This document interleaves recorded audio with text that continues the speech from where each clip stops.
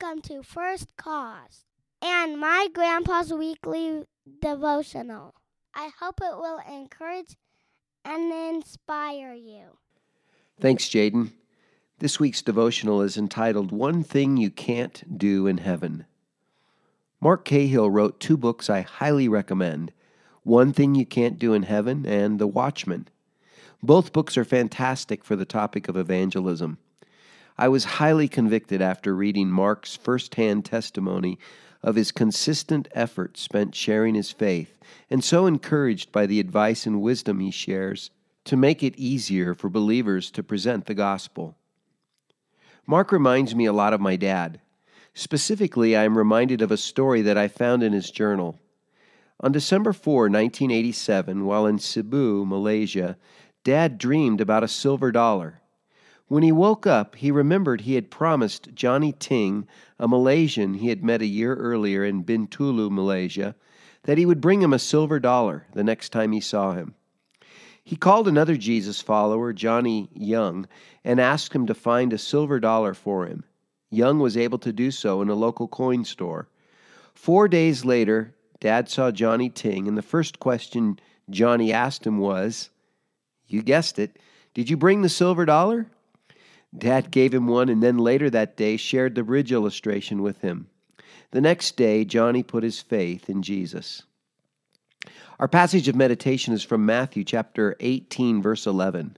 For the Son of Man has come to save the lost. Jesus came so that the world would have the real hope of salvation. Does God want people to be reached with the gospel? The answer is a resounding yes.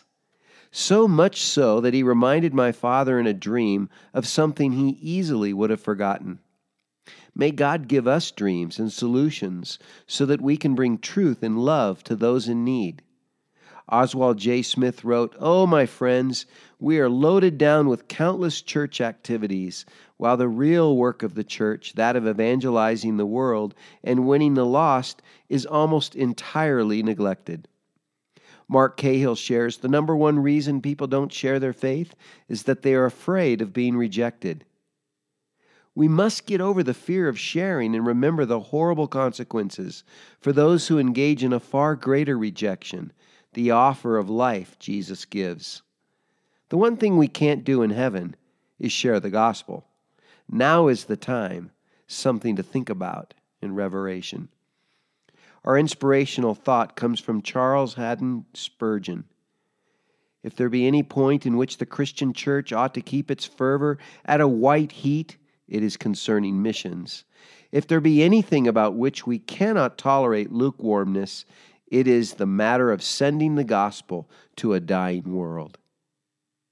Thanks for listening. If you would like to learn more about First Cause or receive Grandpa's devotionals by email, just go to www.firstcause.org and click on the free weekly devotional button. Our goal is to give you something to think about in Revelation. I'm in the battle, Lord.